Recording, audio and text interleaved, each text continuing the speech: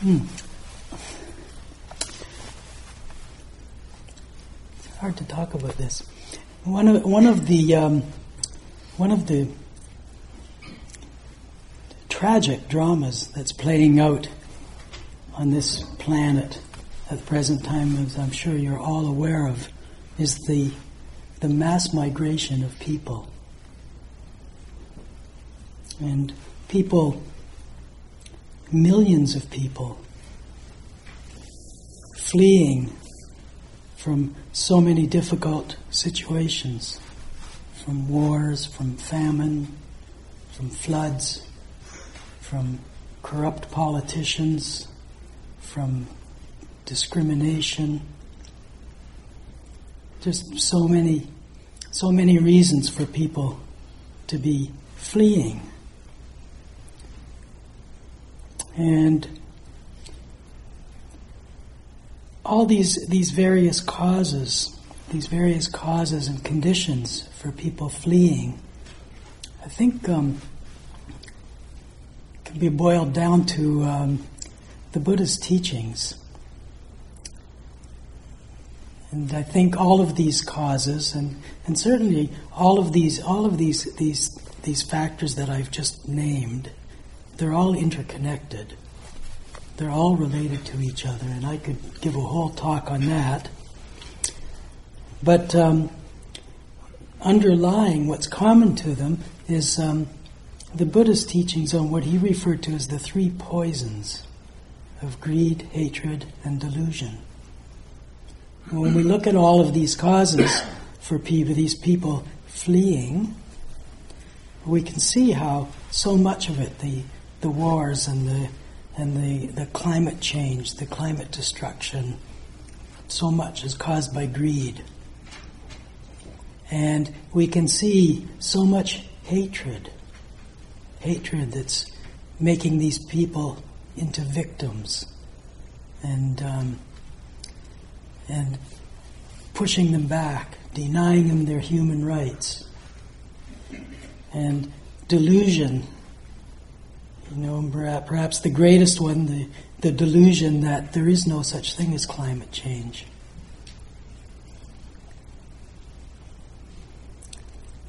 And the Buddha's teachings were so clear on these three being the underlying causes of dukkha, of suffering.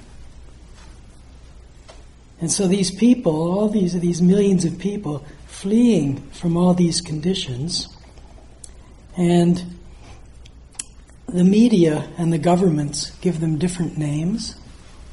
Sometimes they're called refugees, sometimes they're called migrants, sometimes they're called things that I don't want to say. Personally, I would say they're all refugees, or maybe not all, but the vast majority of them are refugees. And what is a refugee? What makes them refugees? A refugee is a person who's seeking refuge. And what is refuge? Refuge is a place of shelter and a place of safety. So all these people are fleeing for shelter. They're fleeing the dukkha and seeking shelter and safety.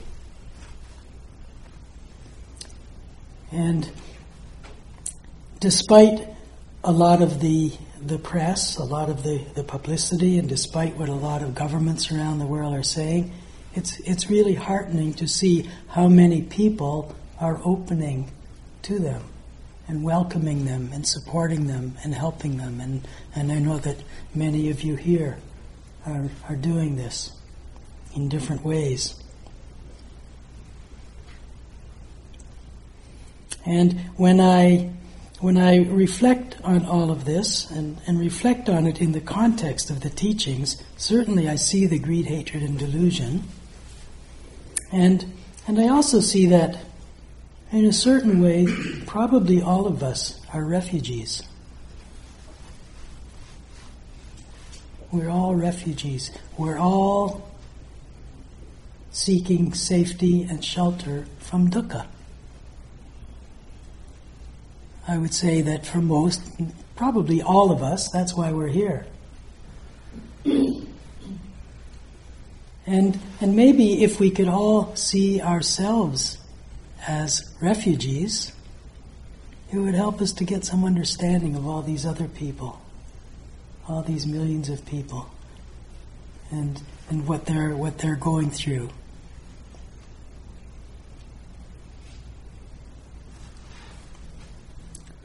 The Buddha offered refuge. He offered 3 refuges. And I'd like to talk a little bit about these 3 refuges tonight. When he first started teaching, when the Buddha first started teaching, he asked that people who came to him for teaching, and particularly people who came and made the request to be his students and to take the robes, he asked that they take refuge in the Buddha. Seems like a bit of an arrogant thing to do. You have to take refuge in me if you want to participate in this. And in requiring that of people, what he was requiring, I would say, was not so much requiring to take refuge in him as the person, but requiring them to know him. And he said, before you take a teacher, you should spend years with that teacher and get to really know that teacher and feel safe and feel protected and feel sheltered with that person. And so what he was asking of people is not so much about him personally, but about the refuge that he could provide. And then it was up to each individual to check it out and see, okay, do I find refuge here? And I think that was very wise advice. And in one of the definitions of being a Buddhist is the taking of the 3 refuges. And the first one being taking refuge in the Buddha. And I really liked what Ajahn Chah had to say about that. Ajahn Chah, for those of you who don't know, was a great Thai meditation master who died not too many years ago. And many of the monks the Buddhist monks who are living in monasteries in Canada and the US now were students of Ajahn Chah. And what Ajahn Chah said was, we take refuge in the Buddha, but the Buddha is dead. How can we take refuge in a dead person?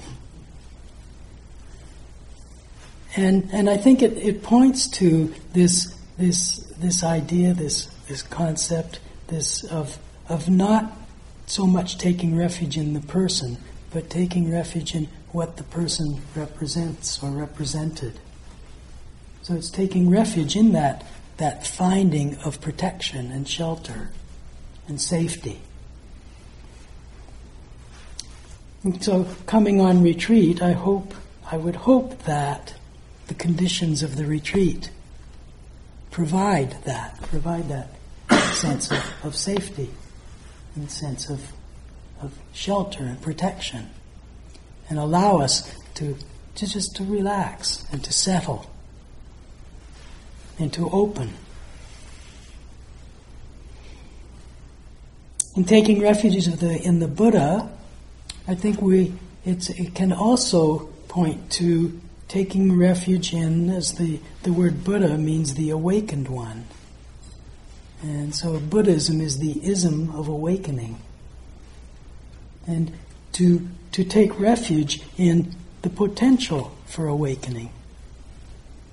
To take refuge in the potential that all of us have for awakening in any moment. Not necessarily in a 1-week retreat or in a month-long retreat or a 3-month retreat, not necessarily at some point in this lifetime, not necessarily after many lifetimes. In any moment, awakening is possible. And to find refuge in that.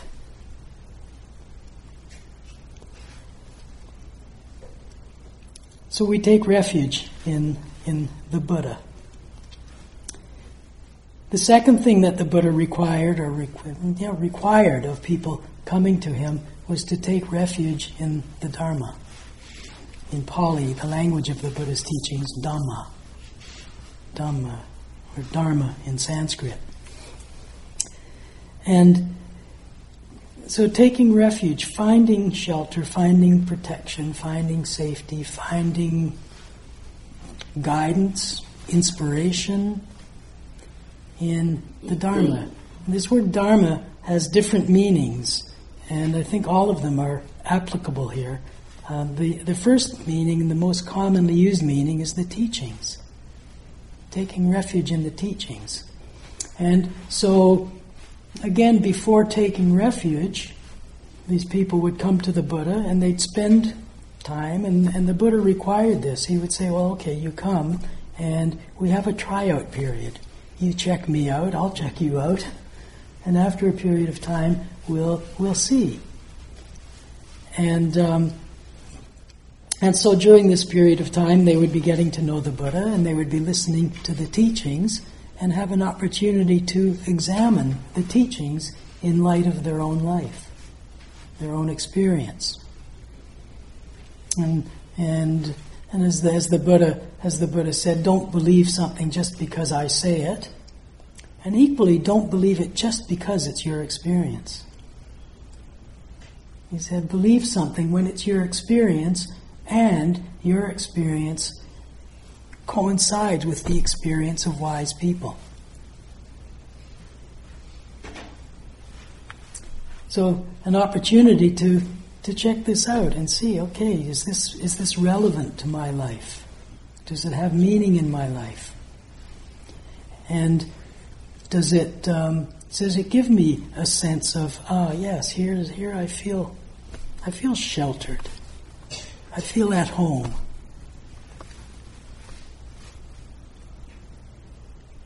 And with that trust, then we can take refuge in the teachings. The word Dharma also means the nature of things, how things actually are. So to take refuge, to find protection and shelter and safety in how things are. This is very much related to taking refuge in the teachings, because so much of the teachings are pointing to how things are, the nature of things. And the dictionary definition of insight is an intuitive knowing of the inner nature of things without thought. This comes right from dictionary. We use this word insight in so many different ways, but in the context of the teachings, it's pointing very specifically at the inner nature of things. And coming to that understanding not through thought, not through thinking about, figuring out, but through direct, actual experience. The Buddha referred to it as knowing it in the body. Knowing it in the body. And this is another one of the reasons why we put so much emphasis on mindfulness of the body. So coming to this understanding, when we just having the slightest glimpse of the nature of things, of how things actually are. It can bring inspiration, it can bring confidence and trust in the teachings. And then we find refuge in the teachings. And find refuge in the nature of things. And we'll speak more about the nature of things through the retreat. But just to mention one aspect of this is just to know the impermanence of things, and to know it in such a profound way through our direct experience that we come to recognize that we can't hold on to anything. And any attempt to hold on to anything will give rise to dukkha, to suffering, to stress, to anguish, to dissatisfaction.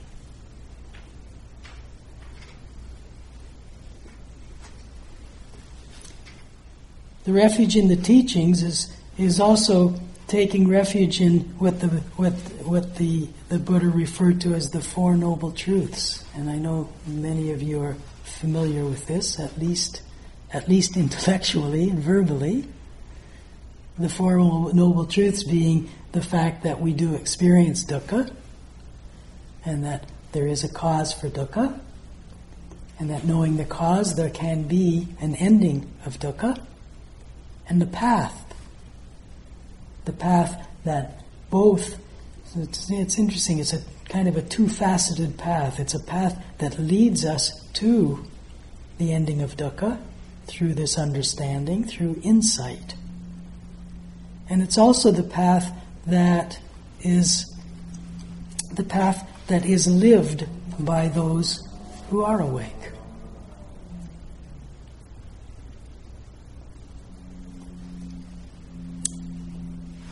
And with insight, we come to follow the path. We come to know the path. We come to be the path.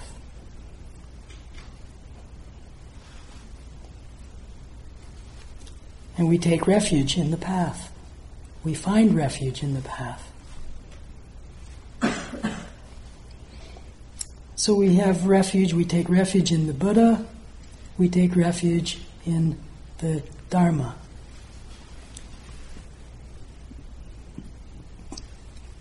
This taking refuge, the taking refuge, is very much part of the process of being a refugee and coming to the end of being a refugee. Coming to the end of being a refugee. What in the context of the teachings, in the context of these teachings, what does that mean to come to the end of being a refugee?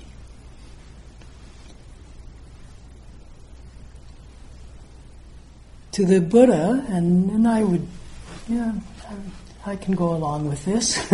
To the Buddha, the end of being a refugee is awakening. And awakening or liberation or enlightenment, whatever word you want to use. And what does that mean? What does it mean? Basically, it means acting and speaking in the world not from a place of greed, hatred, and delusion, these three poisons, so very much related to the underlying causes for all these millions of people who are refugees now. It's living, speaking, acting from a place not of greed, hatred, and delusion, but from a place of wisdom and compassion. Wisdom being the understanding, the deep and profound understanding of how things are, and compassion being the response that comes out of this understanding to the suffering, the dukkha of others. And the wisdom and compassion together, balancing each other. Balancing each other. So we can act totally out of compassion, and I know many of us have done that, and how quickly we burn out from it. There are people who act totally from wisdom, and when you look at their lives, there's no, they know everything, but there's no real connection with people. There's no real connection with the heart.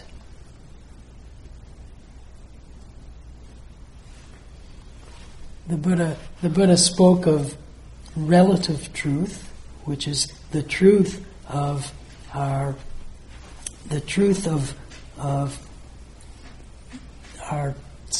apparent separate independent lives, our separateness, our uniqueness, our personalities. And he spoke of the ultimate truth, which is the truth of our interconnectedness, our non-separateness. And some people tend to take up separateness. There's me and you, us and them, here and there. I'm better than you. And there are people who take up ultimate truth. Oh, we're all one. There's no separation. There's no difference. There's no me. There's no you. The balance is to be able to hold both. And this is the wisdom. The wisdom is to be able to hold both. To see, yes, we are all interconnected, but we also have our separate personalities, our different ways of being. We each have our own uniqueness. And yet we're all interconnected. And we all affect one another. We all depend on one another.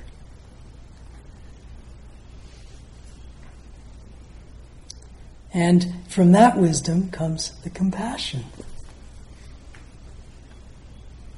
And so the wisdom and the compassion work together.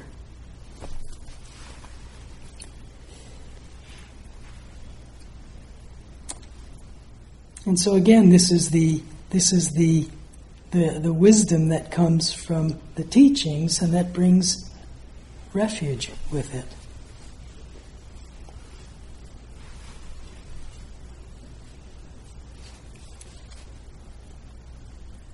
After a little while, the Buddha realized that he couldn't be the teacher for all these people who were coming to him. He just couldn't take that. He couldn't take that on. He was holding both, the ultimate and the relative.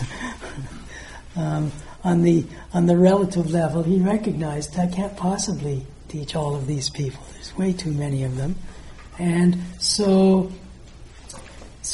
he began to have these people take a third refuge, and that third refuge was taking refuge in Sangha.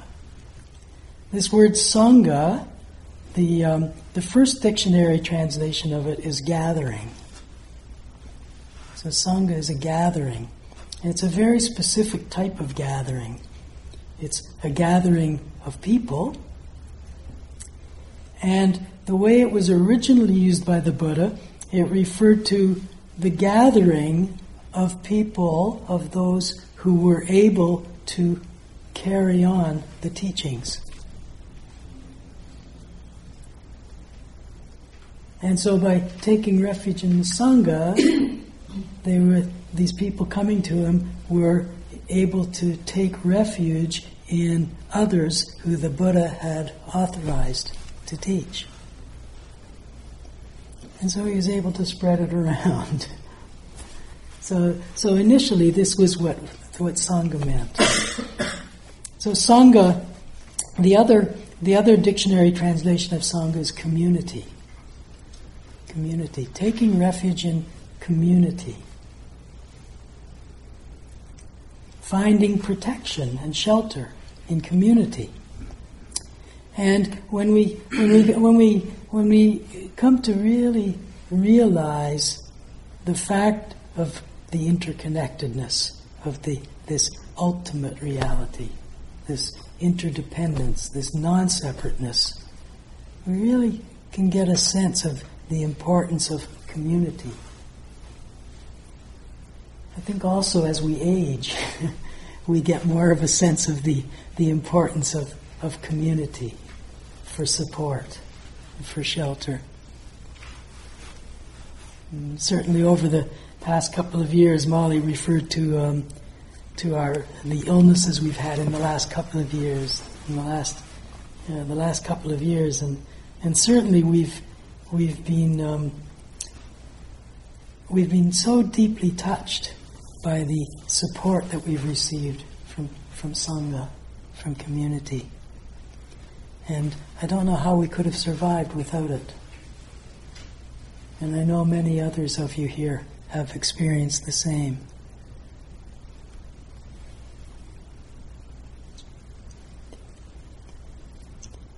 We have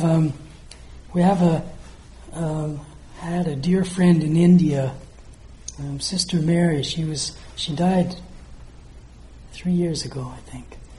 And she was a Catholic nun who worked with the women in the absolute poorest villages of India.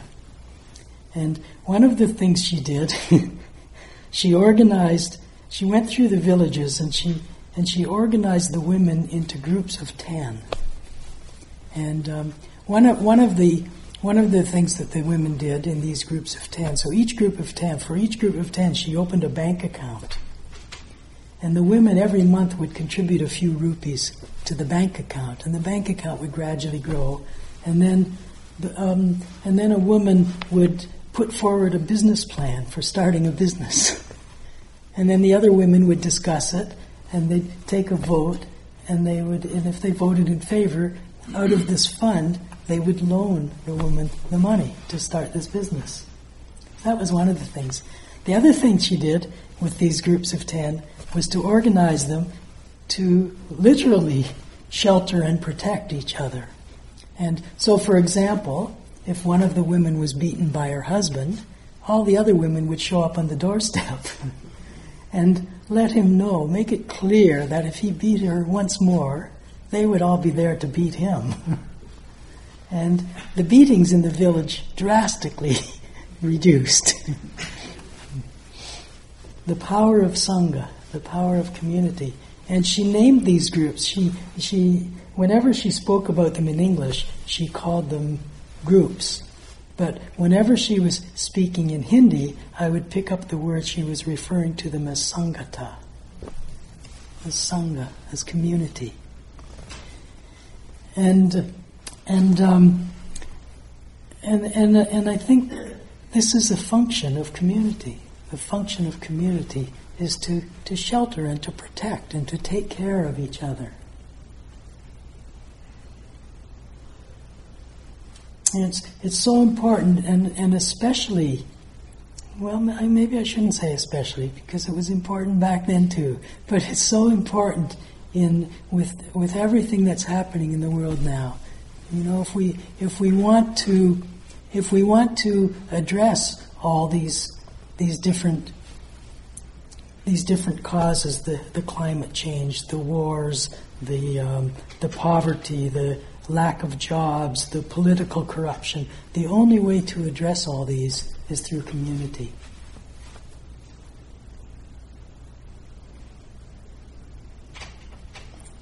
And so community is so important. Sangha is so important. I think perhaps one quality or one characteristic of Sangha. I think Sangha, I see Sangha as a community of people who can ask each other, how are you? And be able to actually listen and respond to each other appropriately. And I think Sangha is also a community of people where each person in that Sangha is free to ask for help when they need it. So it's going both ways. It's interdependence. It's interconnectedness. And it's so important. Again, speaking from my own perspective, as we age, I see this as becoming more and more important. And in a way, I think the younger people now are getting this more than we old folks. The degree of connection is quite remarkable.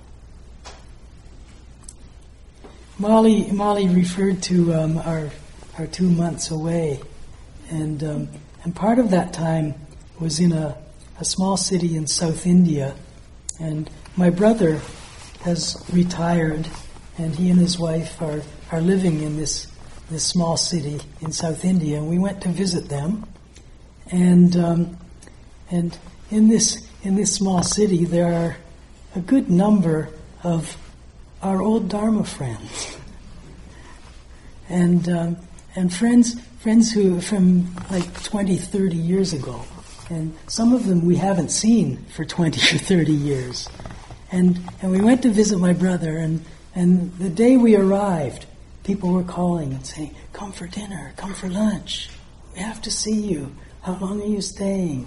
And we were so deeply touched by the warmth of this welcome. And the conversations, the depth of the conversations, it was like 20 years, 30 years? No way, it was just yesterday. And in this being touched in this way, for myself, there was just such a strong sense of, this is Sangha.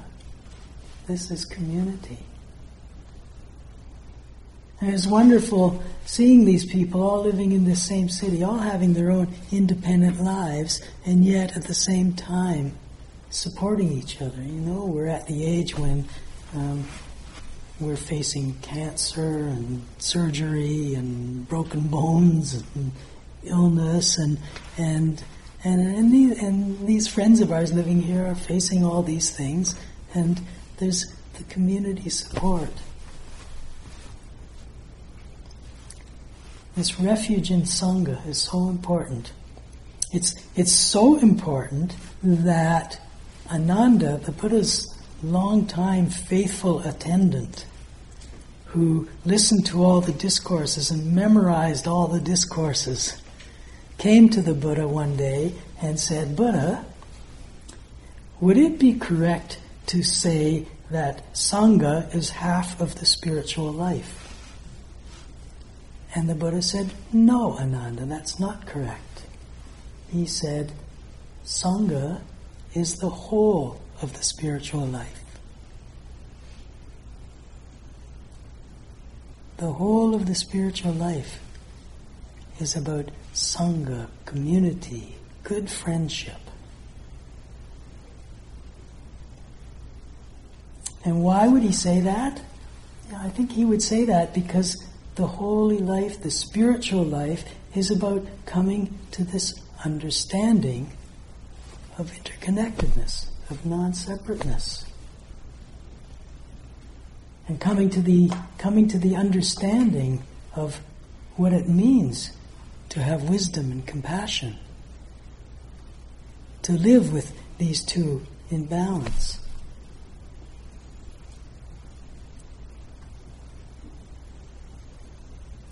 So we take refuge in the Buddha, the Dharma, and the Sangha. And in taking refuge, we have that safety, that protection. And at the same time, we provide that safety and that protection. And so we can all live together and be together. And in that understanding, in that way of living, we begin to live, perhaps not with the end of or the complete absence of, but at least the lessening of greed, hatred, and delusion. Beginning to live from a place of non-greed, non-hatred, non-delusion.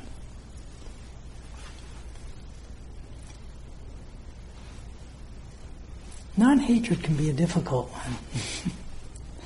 There are a lot of things in this world that it often happens that people take up non-hatred to mean, and then I have to love everything and everyone, and it doesn't mean I have to like everything in this world and like everyone or love everyone in this world. And metta doesn't mean I have to like and love everyone in this world. But it means to not relate to them from a place of hatred. To be free from hatred. And of course that can show in many different ways. Not to be careful, being careful not to have a fixed idea of how it should be. But to really inquire and to really feel into it and see, how is it? How is it?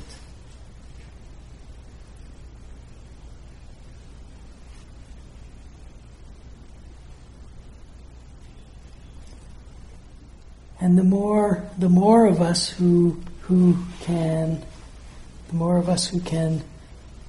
cultivate, develop, and live in this way, the more it will spread. The more it spreads. And the more it spreads, the greater the possibility. The possibility. There can be so easily be so much despair in this world about all this horrible stuff that's happening. But the more that each of us as individuals can become or be part of community, sangha, and spread that, the greater the possibility of truly bringing an end to the greed, hatred, and delusion that causes so much dukkha in this world.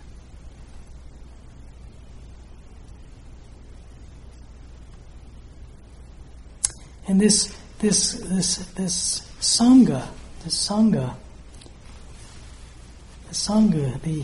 the part of the theme of this retreat is metta, friendliness, friendship, kindness. And this is so much of what sangha is about. Sangha is so much about metta. And metta will create sangha. And sangha becomes a cultivator of metta. And the other part of the theme for this retreat is beginnings and endings.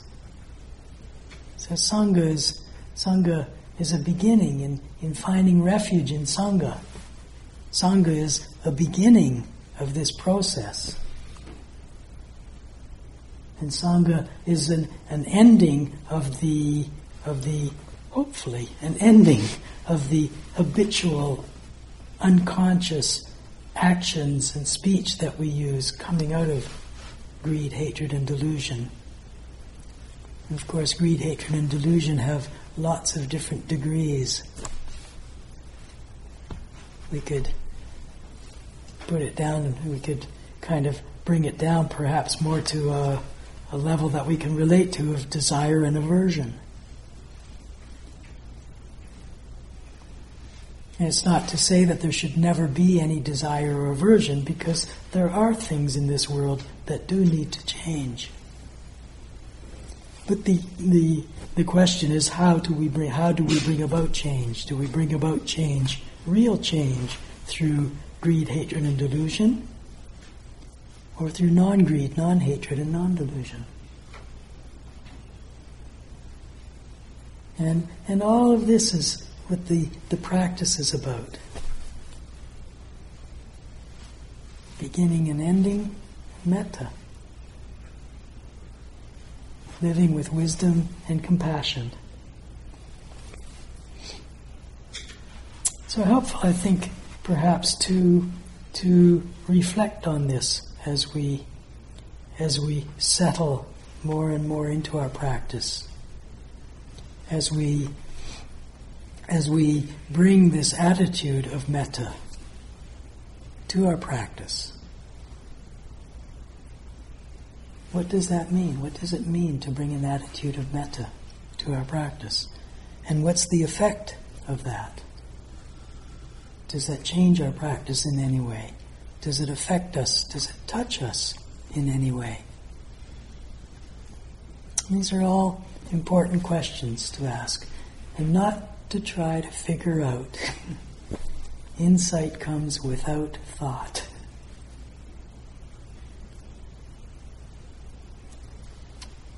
Okay, so being a refugee and ending being a refugee.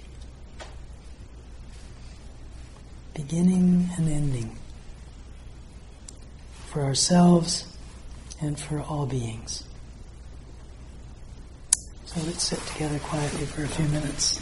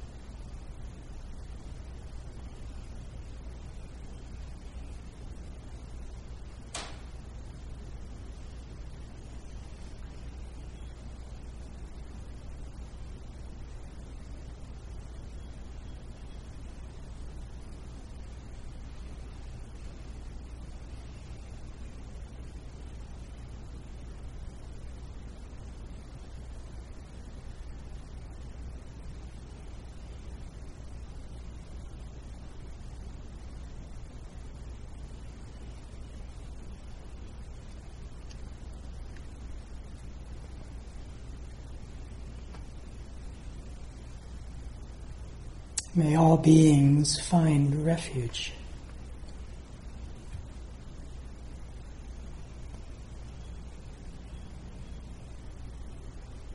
May all beings see into the nature of things without thought.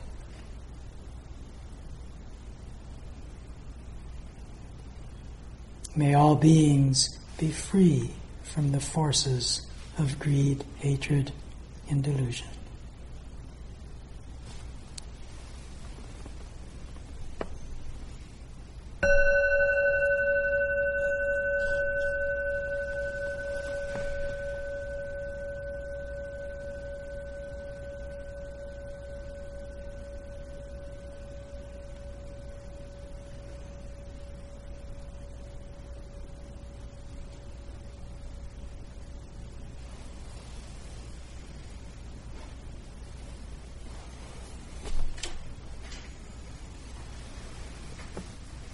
So this time is for walking, or if you'd like to continue sitting, and perhaps allow some of this to settle. And followed by that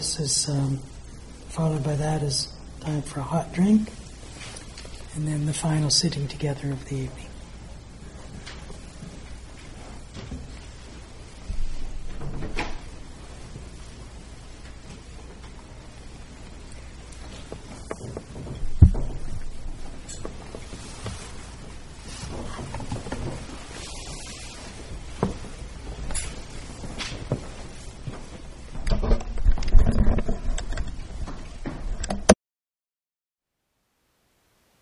Thank you for listening.